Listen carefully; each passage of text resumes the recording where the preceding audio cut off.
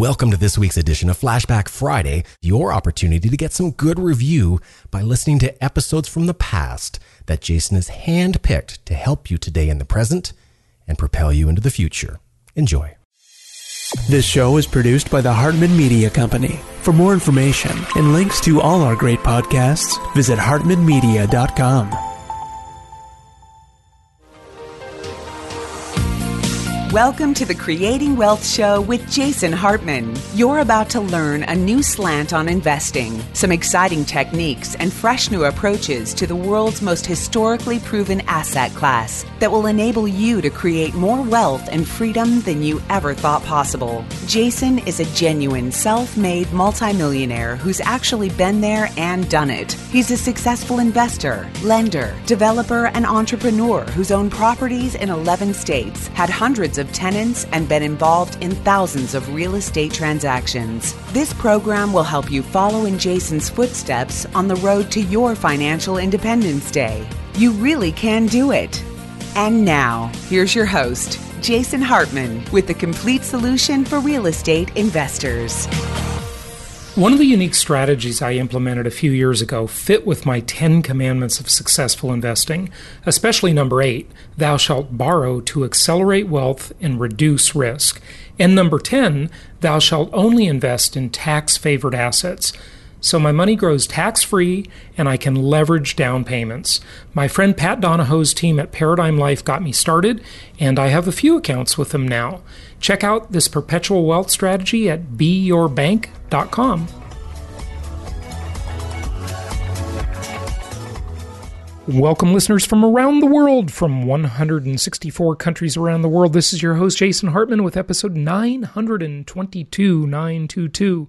And today I have a returning guest. He was on several years ago when I knew him in the early days when he was attending college at ASU, and that is Mr. Cody Mamone, now a vice president in the commercial and institutional banking side at PNC Bank, living in New York City. Cody, welcome back. How are you? Hey, Jason. Great to be on the show again. It's been too long. Yeah. It's been great following your career path. Congratulations on your success and your recent move to New York City. And you've got a VP position at the ripe old age of, well, below 30. I know that.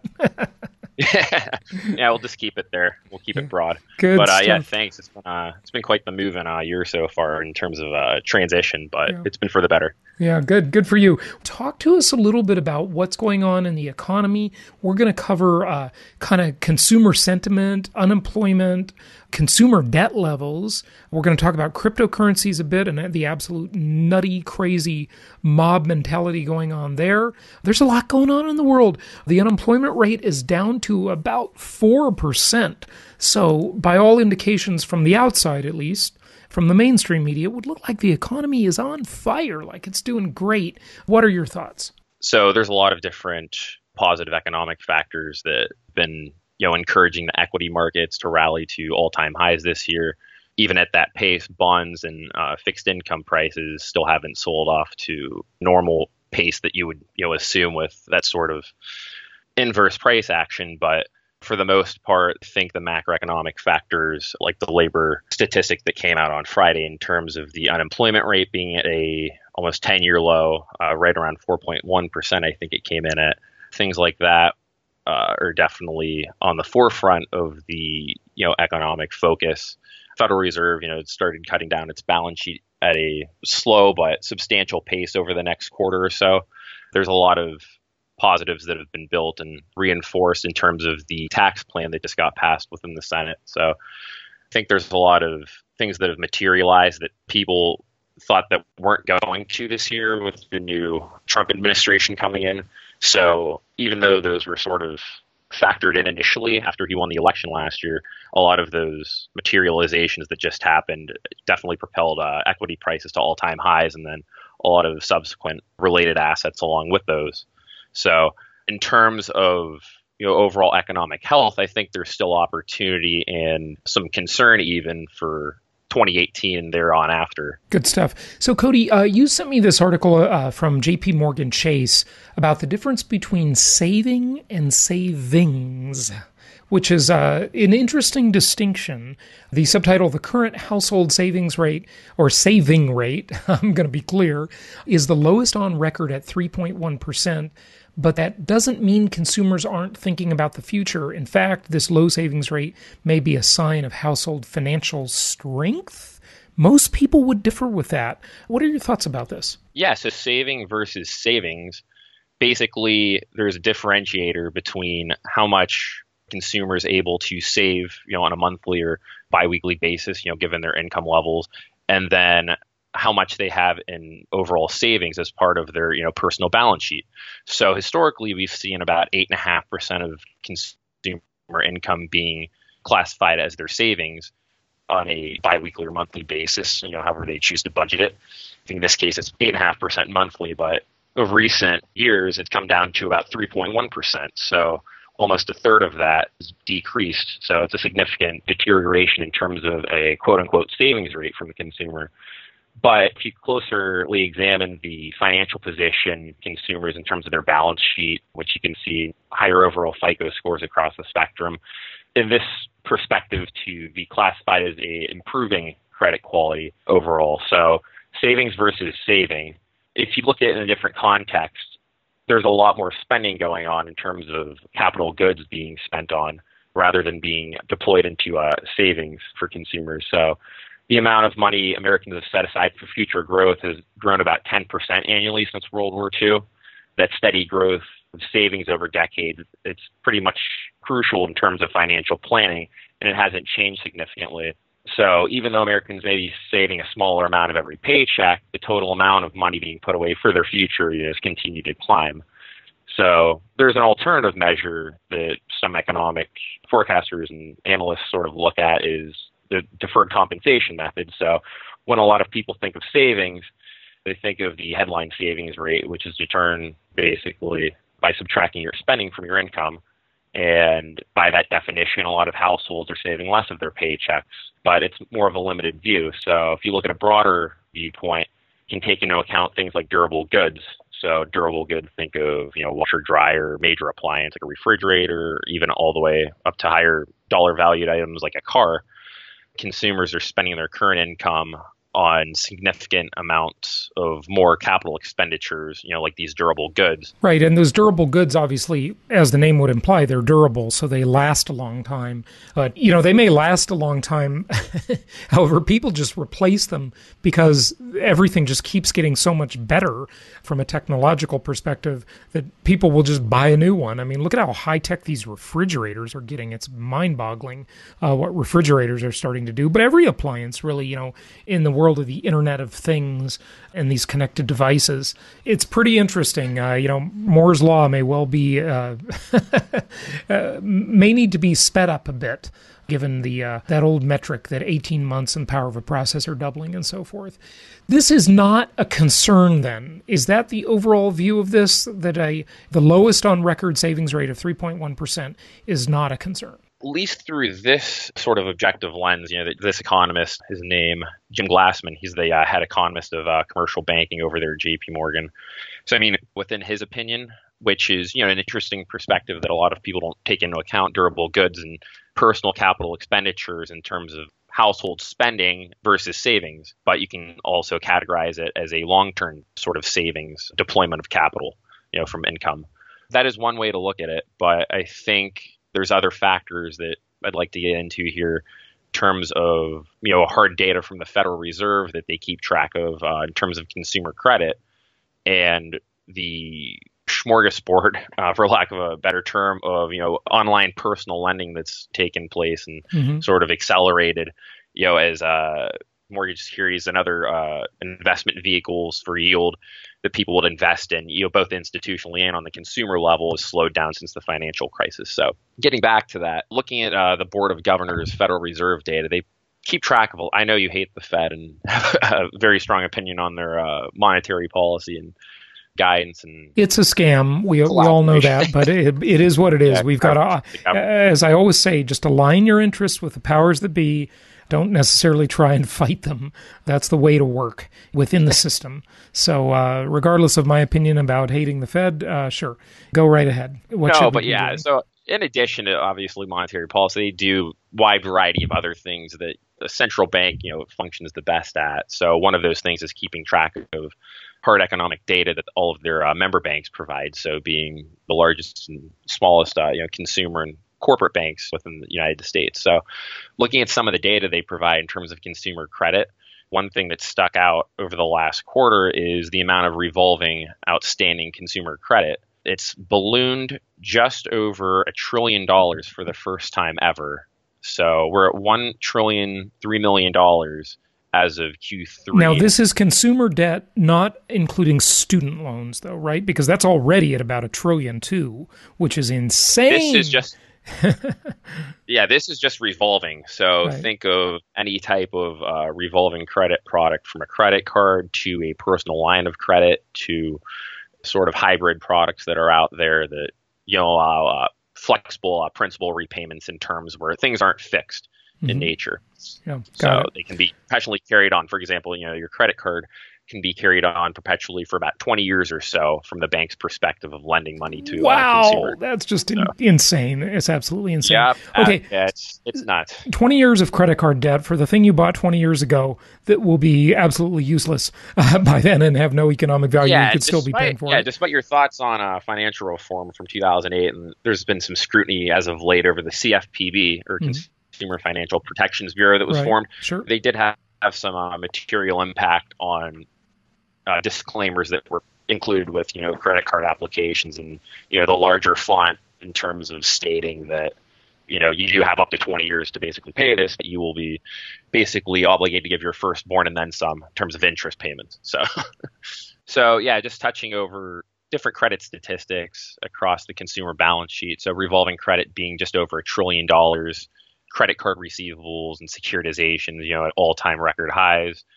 Non-revolving consumer credit at $2.7 trillion, which would include $1.4 trillion, almost $1.5 trillion by the end of the year, estimated student loan balances for consumers. It's just, an outstanding $3.8 billion or so in terms of overall consumer credit outstanding, not including mortgages. So basically everything excluding mortgages is about $3.8 billion or $3.8 trillion, excuse me. It's hard to even fathom. It's a giant number, no matter what. Definitely a giant number. Even at the end of 2012, we only ended at $2.9 trillion as an economy in terms of overall consumer credit outstanding. So to expand that almost 30% in the last 5 years or so, it's pretty astonishing. If you look at wage growth, where's the wage growth been? There's been, on average, for the past 5 years, 1.5 to at best 3% on a given year in terms of consumer wage growth. So, I ask you, and the question for all of your listeners is that differential or delta between that explosion in credit across the balance sheet and leverage per se, where's that excess funding going to come from in terms of the income line item to fund all of those extra interest payments and, all of that extra credit? So there's a massive expansion in the credit markets at the consumer level, and that's being exacerbated by all of the online and peer-to-peer lending options that have come into play as of late for either consolidations, personal loans. You have banks, large as Goldman Sachs, getting in with their new Marcus product in terms of consumer lending. So there's no shortage of options. What's the Marcus product? Yeah, that's basically an online lending platform. They're direct-to-consumer online bank, if you will, where personal loans and online savings products are now available through the bank, just like a lot of the other banks have historically provided consumer lines of credit and so forth. But it's new for them to provide it? Is that what you're saying? Correct. Yeah, to get into the consumer game, that was a big step forward for them. They acquired a GE Commercial Bank's portfolio a few years ago in terms of their savings product, and they just relaunched their overall platform as Marcus. So they're competing with all of the majors like Lending Club, Prosper Marketplace for online lending, and peer-to-peer loans. I think this peer-to-peer stuff is quite fascinating. And I think when you combine that, this might be a good transition to talk about cryptocurrencies a bit. And maybe we can talk about interest rates after that a little more, wrap it up. But it's interesting. I had dinner with a friend last night who's big into the cryptocurrency stuff. And I think this is just tulip bulb mania. It is psychotic what is going on right now. Oh, it's sickening. It's sickening. It's almost sickening. You can smell the disappointment already but you just don't know when it's coming. There will be blood in the streets of people that lose their money in this casino like you cannot possibly imagine. It is going to be devastating to people who have just been gambling. They're totally gambling. As I've said before, when it comes to Bitcoin or any other alternative currency, I would love to be wrong about this, but I'm not going to be wrong. We will see how long it will go, how big the bubble will blow. But if this were really something being used as a currency rather than a speculative vehicle, I would be a believer. But it's not. Okay, so there's you can, no one using it. You can buy things on reserve. Overstock. I think Expedia takes it now, but there's no real market for using this as an actual currency. It's just not happening. So what you see here is an absolute speculative frenzy. It's beyond ridiculous. It is so dangerous. And maybe that's the reason they'll shut it down, the powers that be, because they certainly don't want a competitor for their product. Remember, every government and central bank's main product is currency. That is their primary widget that they sell. Your thoughts, Cody? Yeah, I absolutely agree. And it's just crazy because when I was on the show back in, I think it was 2013, in the springtime, we were going over the same topic briefly in terms of, a comparison to the tulip bubble that, every pundit around the internet likes to use as a metaphor for the bubble in Bitcoin. But, it was trading about 800 or so per US dollar back then. Now we're talking 18 to 20,000, which was obviously unforeseeable, but just beyond ridiculous. And it's just a matter of being at $250 billion of market cap now. How long does it take to go back down to its real value, which no one knows because it's not backed by any type of real tangible type of government that any of the G10 or global 10 anybody can come out with a new cryptocurrency tomorrow. There's already a bunch of them. And they're not backed by anything material. You know what's mind-boggling to me is that the environmental destruction that is taking place with Bitcoin and other cryptocurrencies. So, folks, this is mind-boggling. It is what I think it was Joseph Schumpeter, I mentioned it before, the economist, who talked brilliantly about the concept of creative destruction. He also talked, and I believe it was him, possibly a wrong attribution, but fake work. And Bitcoin or any cryptocurrency is fake work. Literally nothing is being accomplished here by pushing... Fake work is the new fake news. Yeah, right, exactly. You're pushing electrons around, having computers solve mathematical equations to mine coins or to populate the blockchain with a transaction. And it's shocking. Cody, you sent me a thing the other day about how much energy, how much electricity it takes, and you were in the energy business when you were with the oil company, to create one Bitcoin transaction. This is such so when you look, a disaster. When you look at all the power consumption, essentially you're running a network, personal servers and video cards when you really break it down with a micro level. And all of these video cards consume, extreme amounts of power. And so when you're running all of these on a 24/7 basis and, prices keep exploding and create more incentive for people to mine Bitcoin and more servers keep coming online, it's sort of self-fulfilling in terms of that capital deployment circle. It's expanded to, I forget what the source was. I think it was in the Wall Street Journal. They published something, but it's essentially the similar power consumption to the country of Denmark's output right now, just in terms of power needed to power the Bitcoin transaction network right now. It's just out of control. This is absolutely mind-boggling. Environmentalists trying to stop, and we're all the protesters right now protesting, environmentalism for this. You know what I bet is happening is that the power companies are behind this because they're making a fortune off of it. They might be. Yeah. It's absolutely totally beyond mind-boggling. Something that rarely see analyzed in terms of cryptocurrencies, how much power it takes. I mean, when you look at how much power it takes for the U.S. Mint to print a pallet of $100 bills or a pallet of even pennies, which are worthless, but off-topic subject, it's like not even comparable. But the backing and monetary value of one versus the other, how can you say one's worth 18,000 US dollars with no central backing or no daily type of exchange among peers that you see within US dollars? I mean, there's no one exchanging Bitcoin peer to peer, let alone consumer to business or vice versa. So okay, so what's coming though? This is the big deal.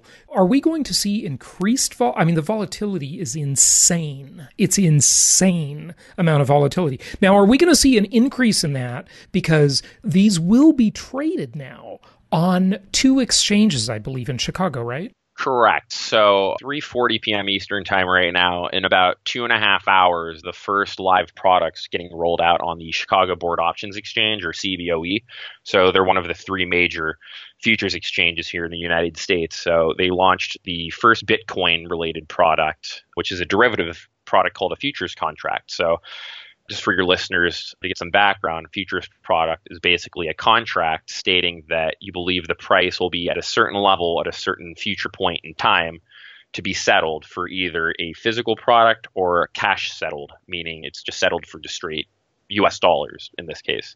So Bitcoin is going to be, cash settled, and the CBOE product that's launching today for the first time, it's going to enable any type of speculator to come into the market and voice their opinion on a long or short position. Right, and you haven't been able to short it so far, right? You can only go long. Correct, because when you're shorting something, you essentially have to borrow the physical asset from another person that's willing to lend it to you temporarily for you to either deliver it back to them at a certain price or to exchange it at a future time for a different value with another counterparty. But like shorting stock, for example, you're basically borrowing it from something called the DTCC, which is the central house for, stocks in the United States, where all of the brokerage firms clear through.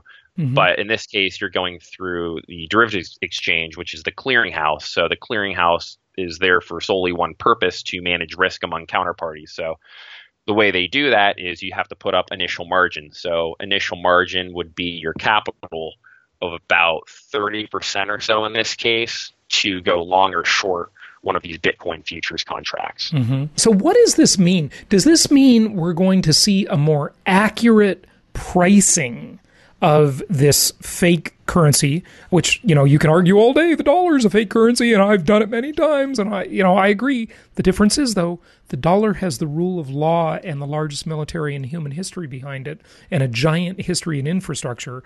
Bitcoin doesn't. So, just to add real quick, as you always say, compared to what? Yeah. With the U.S. dollar, you're able to say, well, the U.S. dollar compared to what? You're comparing it across the G10 currency basket. So the yen, the Swiss franc, the euro, the pound, all of these, universally acceptable currencies that all have their own military, central banks, hundreds of years behind them, just the most infrastructure you could ever need already built in, that's already developed. When you say compared to what in terms of Bitcoin, it's not comparable to anything, which really puts it on a little island in the South Pacific in terms of comparability. So that creates its own set of challenges just from a logistical standpoint in terms of ease of use. But in terms of risk, it's just unquantifiable right now. It's just unlimited. So I think the opportunity to go short at a moment's will through these new futures conduits that the clearinghouses are going to provide, it's going to create more volatility. It's going to create more opportunity for the currency to organically correct itself where it needs to be nominally compared to through all like the peer-to-peer platforms. So Coinbase, all of the infrastructure that you can go online and buy, Bitcoin, your virtual wallets, they're all compared to a US dollar denomination. So I think it'll help correct it back down to where it should be comparatively to the US dollar long term. Okay, so your prediction, this volatility goes down, real sensible pricing comes into play, or this just attracts more speculation and volatility increases. I don't know. Could go either way. It creates a two-sided market, I think, is the most important takeaway. Right. I agree with that. But what does that mean? What does that mean to the price and the stability? It's going to be unstable for the foreseeable future, I think, until a lot of the larger legacy players that have held on to and supported Bitcoin longer term sort of take their feet out of the market and sort of liquidate their holdings.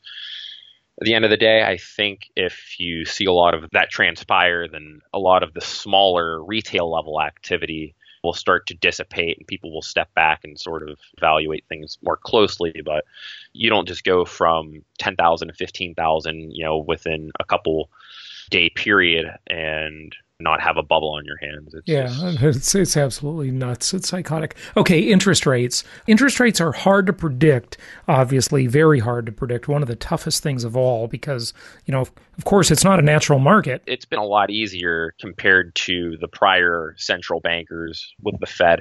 So if you look at Ben Bernanke, just his language and dialogue around Fed projections from 2008 through his tenure, I think that ended 2011 or 2012, was very, very difficult to sort of articulate where they were going and what the strategy was behind the Fed, their balance sheet, their interest rate strategy. Janet Yellen came on, and she's been a lot more transparent with the public and financial markets in terms of what they're willing to do, what their targets and emphasis is on with macroeconomic data influencing their decisions, both short term and longer term. So it's been a lot easier, I will say, to predict and anticipate what the Fed will be doing 3 months out versus 12 months out than the last central bankers, being Bernanke and then even Greenspan before. So, Cody, an amazing chart from John Burns, Real Estate Consulting. He's speaking at our upcoming Meet the Masters event on interest rate sensitivity in terms of mortgage qualification. This is going to blow your mind and everybody's mind, and I think it bodes well for the strengthening of the rental market in the future.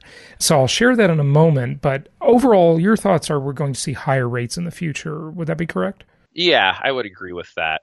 So you're looking at a 10-year Treasury bond right now of about 2.4%, call it.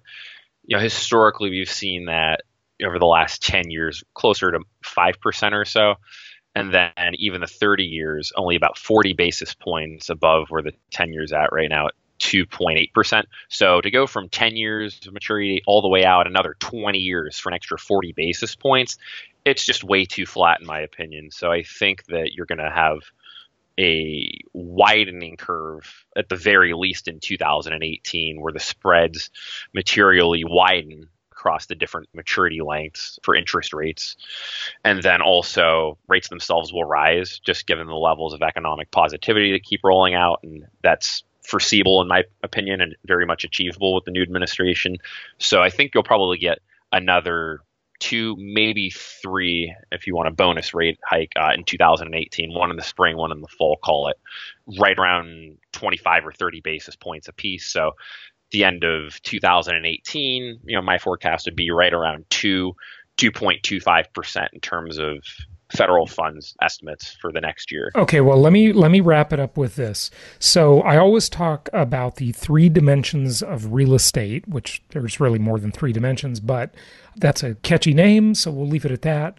Now, this chart is about interest rate sensitivity in terms of qualifying for mortgages. So it's shocking. Okay, it says if rates continue to rise, more will be forced to rent. A 1% increase in mortgage rate would disqualify 5 million households from owning a $200,000 home. So 1% increase, 5 million households owning a $200,000 home. If interest rates move higher, millions of potential single-family home buyers will be unable to qualify for a mortgage based on current income levels and will likely rent. We expect rates to hit 4.9% by 2020. Now, at the time of this chart, they're quoting the rate at 3.9%. Now, remember, folks, this is not for investment property. Investment property, non-owner-occupied rates are higher than owner-occupied rates. So we're talking about owner-occupied rates here. But a $200,000 mortgage, you heard that. A $400,000 mortgage, a $600,000 mortgage, it's pretty much the same path.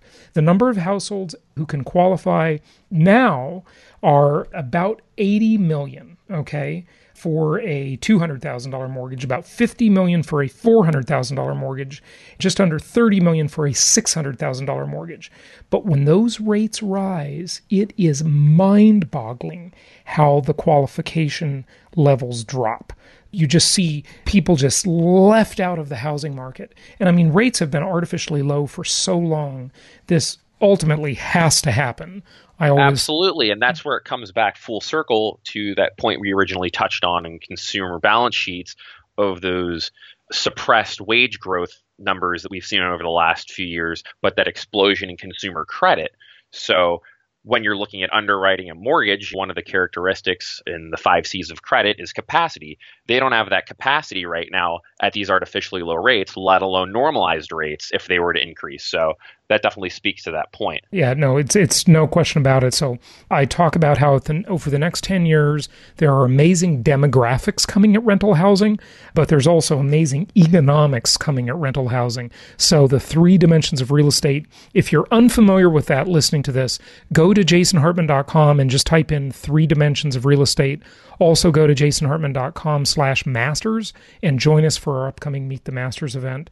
And Cody, thank you for joining us again. Do you want to give out a website or anything? Yeah, it's been a pleasure. Thanks for having me again. You can visit all of our, economic data through the bank, through PNC's website, basically just pnc.com, and search insights under corporate and institutional, and you can view all of our economic insights through the bank.